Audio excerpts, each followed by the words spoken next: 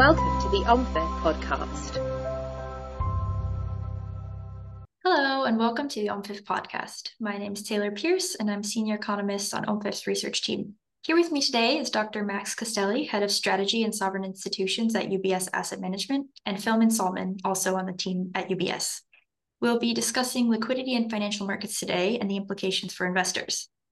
Given the exogenous shocks to the macroeconomy we've seen over the past years, in addition to the continued rate hikes and the roll-off of major central banks' balance sheets, maintaining liquidity in these conditions is certainly something investors are worried about. And this is something that UBS has been working on. So Max, I want to come to you first. In your upcoming paper, you put liquidity under the radar screen. Why is liquidity an important topic for investors right now? Thank you very much. And once again, glad to be here in another podcast of OMFIF. The background of the paper is that, as you know, every year we carry out a survey of, in particular, central banks. But I would say that some of the main takeaway from the survey are true for any type of investor. And in that survey, we ask what are the major concerns when it comes to investment. And this year, we noticed that actually the whole question of liquidity was one of the top three major concerns among investors. And of course, this is a reflection of events like March 2020 US Dash for Cash, as they call it, or the September 2022 UK liability-driven investment crisis, which, as you might remember, temporarily disrupted the Treasury and gilt market. So when the topic was discussed at the seminar, in particular, the focus was, of course, on the US Treasury market, given the fact that this is I would say, the most important bond market in the world, and I would consider basically systemic. And more than 70% of the respondents say that they are worried about falling liquidity in that market. And actually more than 90% mention also falling liquidity in private markets as a major cause of concern. We therefore decided that we wanted to really pull together some thoughts, and we involve also as well our colleagues from the investment banking, which of course are very knowledgeable about the bond market. And when we start to think about liquidity, of course, we realize that the concept of liquidity is a multifaceted concept. You can talk about liquidity at the macro level. Think about the whole switch from quantitative easing to quantitative tightening. You can talk about the liquidity at market level, which basically relates to the functioning of markets. And sometimes we call it a transactional liquidity, which is basically the question about the ability of investor to buy and sell security without basically causing a shift in the price. And then, of course, we had also some discussion about liquidity during the event surrounding the mid-sized bank in the US. As you know, in that market, we saw, as a result of rising interest rates, we saw a migration from the deposit towards money market funds. And actually, this was one of the triggers as well that created some liquidity issues in the bond market. Last but not least, of course, I already mentioned that the whole question of liquidity in private market, which has been a big trend among investors over the last years, is also being put under the radar screen of many investors. What basically all these different aspects of liquidity, of course, refer to different mechanisms and different processes. But I believe that one major conclusion that comes from the paper is that the sort of common denominator factor is the volatility in the market, which creates liquidity events across all these different dimensions. And that's exactly the focus of the paper, particularly when we talk about the US Treasury market, is in fact on liquidity. So we're going to release the paper in a few days, and I'm sure that there will be a lot of interest from investors for this particular topic. Yeah, definitely be interested to check it out. It's quite striking when 70% of your sovereign investors say that they're worried about falling liquidity in the US Treasury market. And we'll come on to private markets in a minute. But I just want to back up and ask, historically, how have institutional investors balanced the need for liquidity with their desire for higher returns? And how has this evolved over the past decade? Yeah, for investor, liquidity is very, very important. Of course, each investor is different. But generally speaking, when we talk to institutional investors, we divide institutional investors into two main groups. The one who are in some way are constrained by liquidity, so they cannot invest in so-called illiquid market, which is a broad term for private markets. So basically they stick to bonds and listed equity. And on the other hand, instead, there are investors. For instance, in my area, the typical example is the saving fund, which have a very long-term investment horizon, and they tend to have less liquid constraints. So they are the one who can allocate a substantial part of their portfolio towards this type of asset classes. To do a little bit of history, when we were in the previous regime, because I think by now we can call it like that, in the sense that we are definitely in a new regime, this regime was characterized by the very low yield environment. So it was very difficult for investors to generate adequate return in the fixed income market. So a major trend has been, in fact, the move away from fixed income towards more risky asset classes. And when we talk about risky asset classes, fundamentally, there are two candidates. One, of course, is listed equity. And in fact, we saw many investors diversifying towards the equity market. For instance, in the case of my client segment, central banks, which were traditionally investors in fixed income market, have actually been starting to diversify into listed equity. But the other major trend was the shift towards illiquid market. And of course, this is something that has really increased the flow of investment into these asset classes. And actually, this worked very well. I mean, private markets in the previous regime provided very good return together with listed equity. So investors have been very well compensated from this switch. On the other hand, it's also true that in the previous regime, probably also as a result of the huge liquidity which was injected by central banks around the world, probably there has been a little bit of an underestimation of the liquidity of these alternative asset classes. I mean, as you know, in our jargon, we talk about liquid, semi-liquid. So there are different definitions of liquidity in private markets. But the reality is that these markets are characterized by the fact that you cannot sell this asset very quickly. Sometimes you need days, or in other case, for instance, in private equity, you need months. So that's something that, of course, has in some way maybe surprised some of the investors who have been pouring money into this asset class. Say that is very interesting as we move into the new regime, which is characterized by higher yields.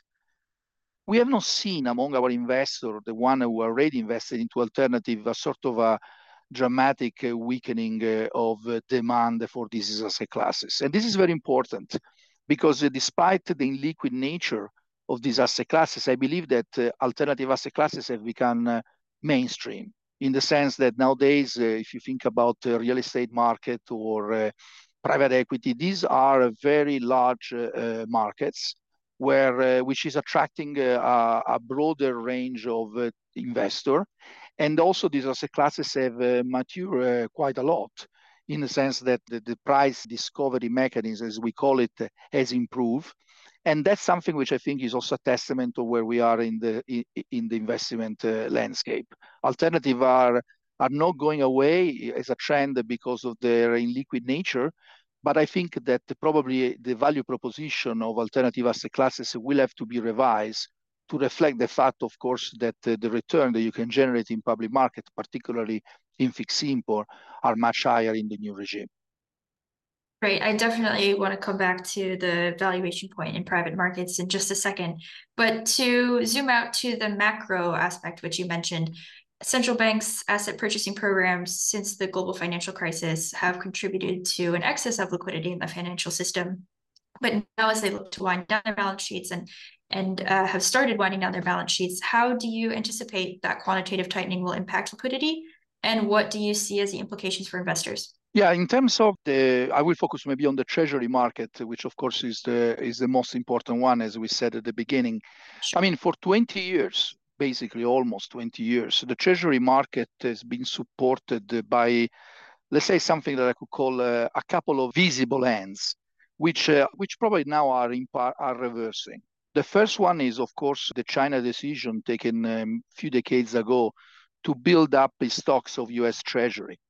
And that's one. The second one is what you mentioned exactly, the quantitative easing program, in response to the global financial crisis.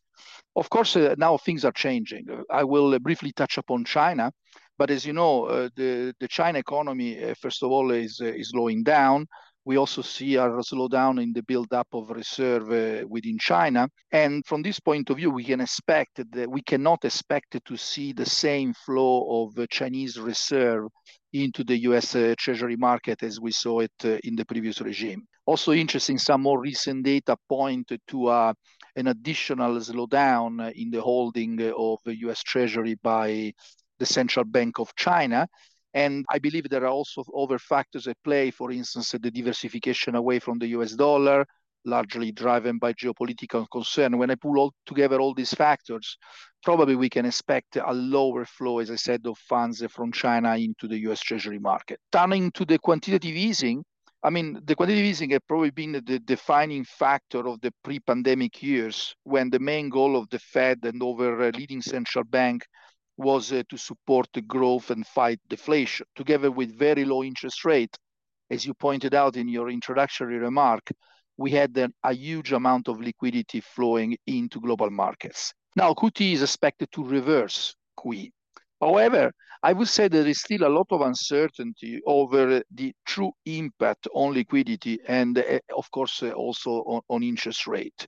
In fact, we should not forget that quantitative easing happened in an era of low inflation and very low and steady interest rate. For instance, according to some estimate, the QE contributed about 50 basis points to reduce the long-term interest rate.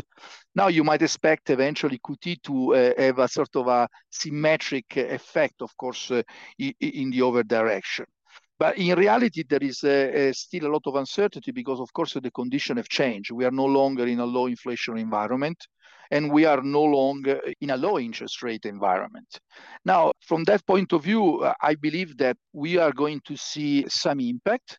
As I said, very difficult to quantify the magnitude of this impact. The only example that we had a sort of a mini QT, which started when the Fed wanted to start, as you might remember a few years back, to reduce its balance sheet. Unfortunately, it was very short-lived because then the pandemic hit, and of course, this decision was reverted and we went back to the injection of liquidity market. So from that point of view, there is no doubt that QT will have an impact. As I said, difficult to quantify, but basically what we are going to see, and here is the implication for investment, that this big buyer, which has been present in markets for a very long time, is no longer there, and actually is there to withdraw liquidity from market via quantitative tightening. I think investors are looking at this very closely. And I was surprised, for instance, when, if I can give an example of how investors are looking at this, is that, for instance, in some big institutional investors started to appoint liquidity officer. So, normally you have strategists, chief economists, maybe you have also political policy specialists, but actually it's the first time that I hear that there is someone looking very closely at the liquidity of the different markets. I believe that's something wise because when you invest, particularly for the long term, and you have certain liquidity requirements, which of course depends on which type of investor you are, it is also very important to have a view on liquidity itself. Right. Thanks so much for outlining the two visible hands coming from the buy side in China and QE, which were contributing to a lot of liquidity in the Treasury market over the past decade and a half. Philip, I'd like to come now to you. Since we've been talking about the US Treasury market, a major concern has been liquidity in fixed income markets and the US Treasury market in particular. Can you summarize some of the major conclusions of the paper on this? Absolutely. So our colleagues in the investment bank, they started quite a comprehensive exercise early in the year when they looked into liquidity in the US Treasury market specifically. And we decided to make that one of the sections in our liquidity paper because, as Max mentioned, in our annual reserve management survey, the transaction liquidity in fixed income markets was identified as one of the major pain points. It was already a topic in the years before, but it got particularly bad in 2022, and therefore it jumped to the top of the list of worries in our survey. Now, the analysis compared in particular the period in late 2022 with the situation that prevailed for the 10 to 12 years before. And they found some quite interesting stats that really describe how bad the situation actually was, and in many cases still is. For example, the average bid-offer spread in treasuries was around 0.4 basis points over the last 12 years. But during 2022, it then jumped to 1.2 basis points, so 3 times more. And when you look at the derivatives market specifically, for example, daily trading volumes over the last 12 years, they more or less stayed broadly the same when you combine futures and options. But the average price per move, the average move per day of 5 ticks in both directions that we had 12 years ago, that will now increase to 15 ticks per day in late 2022. So you can really say that the bid-ask spread in the daily, in this data sample, was 3 times wider, and also the average price move was 3 times larger when you compare it with the time before the pandemic. And also, if you look at stuff like, for example, an index that Bloomberg calculates, which is the government securities liquidity index, which is basically something that measures the basis point gap between what is actually traded in the market, and it compares it with the model that Bloomberg calculates, a relative value curve fitting model. Also there, we started with 1 basis point 12 years ago. Then we went to, after the Euro crisis and after the first Fed hikes in 2015, we then went to 2 basis points. And now after the pandemic, we are at 3 basis points. So of course, during periods of stress, this can be still much wider. It went 20 basis points during the great financial crisis. But what is really interesting is this relative widening during periods of relative calm in the markets. Now, there's also some other academic research that deals with this topic. For example, Michael Fleming at the New York Fed has written quite extensively about that. And he has looked in addition at the depth of the order book and also the price impact of transacting large orders. And also for these factors, there was clear deteriorations since the pandemic. The order book depths for the 2-year and 5-year notes in late 2022, it was just 1/4 of what we had before the pandemic. And also the order book depths in the really important 10 years was 2/3 less than what we had 2019. And Michael Fleming also then has an interesting analysis where he looks at the impact of transacting large orders, of transacting 100 million orders in treasuries in different years. And also here, if we define liquidity as the ability to transact without impacting the price, one has to say that the conditions in late 2022 and the 1 year and 2 years and 5 years, they were, you guessed it already by now, they were 3 times worse than in the years prior to the pandemic. So the price impact was 3 times greater. So it really seems that this 3 times worse is something of a magic number that we had, that we found several times in this analysis. So I think it is fair to say that liquidity in all the possible measures has deteriorated over the last decade. And the deterioration has also then accelerated with the onset of the pandemic. Now, why all of this has really happened, I think that would be part of an even longer analysis. But the main question is really, is this a deterioration in the functionality of the treasury market itself, or is it more the result of an exceptional volatility and market circumstances that we had during that time? Now, over the full 12 years, it might probably have been a mixture of both, but in particular, the dramatic deterioration since the pandemic might really probably be more a consequence of high volatility and of a difficult market environment. Because there's no real technical reason why investors should find it now harder to transact treasuries since the pandemic started.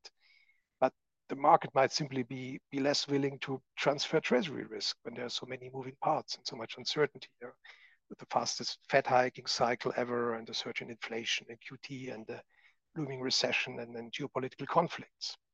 So we will see how all of this plays out when volatility subsides again. But for that, of course, a lot of things would first have to stabilize. Great, thanks, Philip. It's really helpful to hear it laid out at the macro level, market level, and transactional level. And it sounds like it's certainly worth watching liquidity and all of those aspects. Just to come now to private markets, as we discussed that a bit before. Max, you mentioned that private markets have offered an illiquidity premium over the past several decades, and that institutional investors have looked to increase their exposure in these asset classes. How are they adjusting now to higher yields, and how is this impacting their valuations? Yeah, I mean, the rise, basically, as you pointed out correctly, the rising yields reduce the liquidity premium that investor can generate by investing into alternative asset classes such as real estate and private equity. Now, the point is that while public markets have already adjusted to the higher interest rate environment, alternative asset classes NAVs adjust with a delay of sometimes it can also be delay of several quarters. There is therefore not surprising that there is a lot of interest, for instance, among regulators about this aspect. And in fact, there is quite a big policy drive to look at the so-called non-banking sector, which is largely composed of alternative asset managers.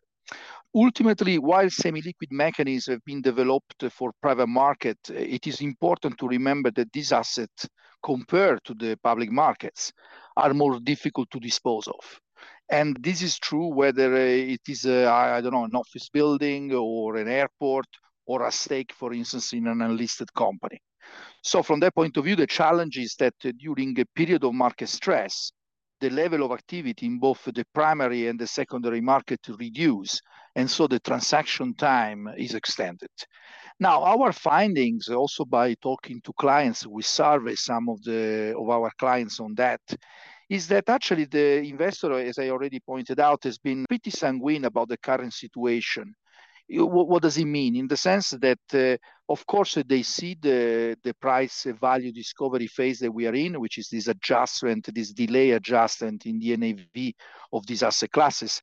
But in a certain way, they see things developing as you would expect, given the illiquid nature of these asset classes. So basically, they are confident that once the NAV have been adjusted to the current level of interest rate, then eventually the liquidity, as for instance measured by bid-ask spreads, will eventually go back to normal level. Now, it's very interesting also to think about how this NAV adjustment in private markets and also what happened in public market impact institutional investor. There is something that we call in the jargon the so-called denominator effect, which is when the markets come down, in particular the public markets, which react faster than private market. Of course, what happened is that some investors find themselves with an allocation to private market which is higher than it was before. And sometimes they have certain liquidity guidelines which would force them to eventually dispose alternative asset classes, basically to bring back the share in their asset allocation allocated to liquid asset classes to the level which is allowed by the guidelines. Now, of course, this is very important because probably we had some of that, in particular in 2022, when the public markets corrected as a result of the increase in interest rate. Still, when we talk to clients, they feel that we are not, for instance, anywhere closer to what we experienced in 2008, for example. And this is very important to keep in mind. 2008 crisis was generated by a dramatic drop in the underlying asset value. Basically, in that case, it was the real estate market in the US. This time around, instead, the price discovery phase that we are in is not driven by a drop in asset values, but is actually driven by the higher yields environment we are in. So from that point of view, as I said, the investors are sanguine in the sense that they are just looking at this adjustment as you would expect given the new interest rate environment we are in. Now, looking ahead, of course, the big risk is that if, for instance, central banks are perceived to lose the control of inflation and are forced to increase interest rates more aggressively, this, of course, could have a more negative impact on the real estate and the private equity sector. Maybe very quickly, just to mention, because sometimes when we talk about alternative asset classes, as I said, we talk about something which includes a very different asset classes. The two main ones are real estate and the private equity. Now, in the real estate market, period of liquidity are pretty normal, and the reason is that first of all, the valuation methodology are backward looking. So it basically takes time to incorporate within the NAV value of the funds where investors invest the new level of asset price.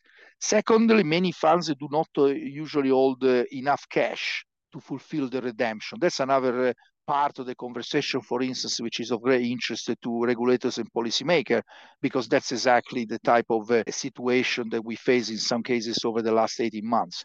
But we should not forget that gating, when basically you stop redemption, is also a way to protect investor, in the sense that if the asset manager, the real estate asset manager, were forced to sell because of redemption, they would be forced to sell at a price which is probably lower than what is the actual price in the market.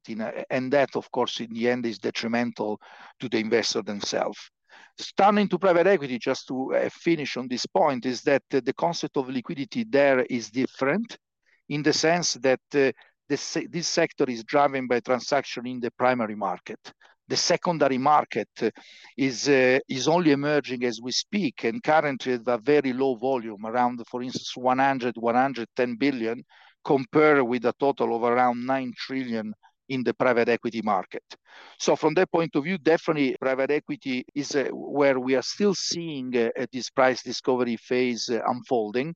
And of course, this will continue, we think, for a few quarters. While instead, in the real estate market, the price adjustment has already started in the middle of 2022, and we believe we are not far away from the end of this process. Great. Well, thanks so much, Max and Philip. It's been a pleasure. We've covered a lot, and there are certainly many aspects to look out for in the upcoming publication of UBS, so be sure to check that out.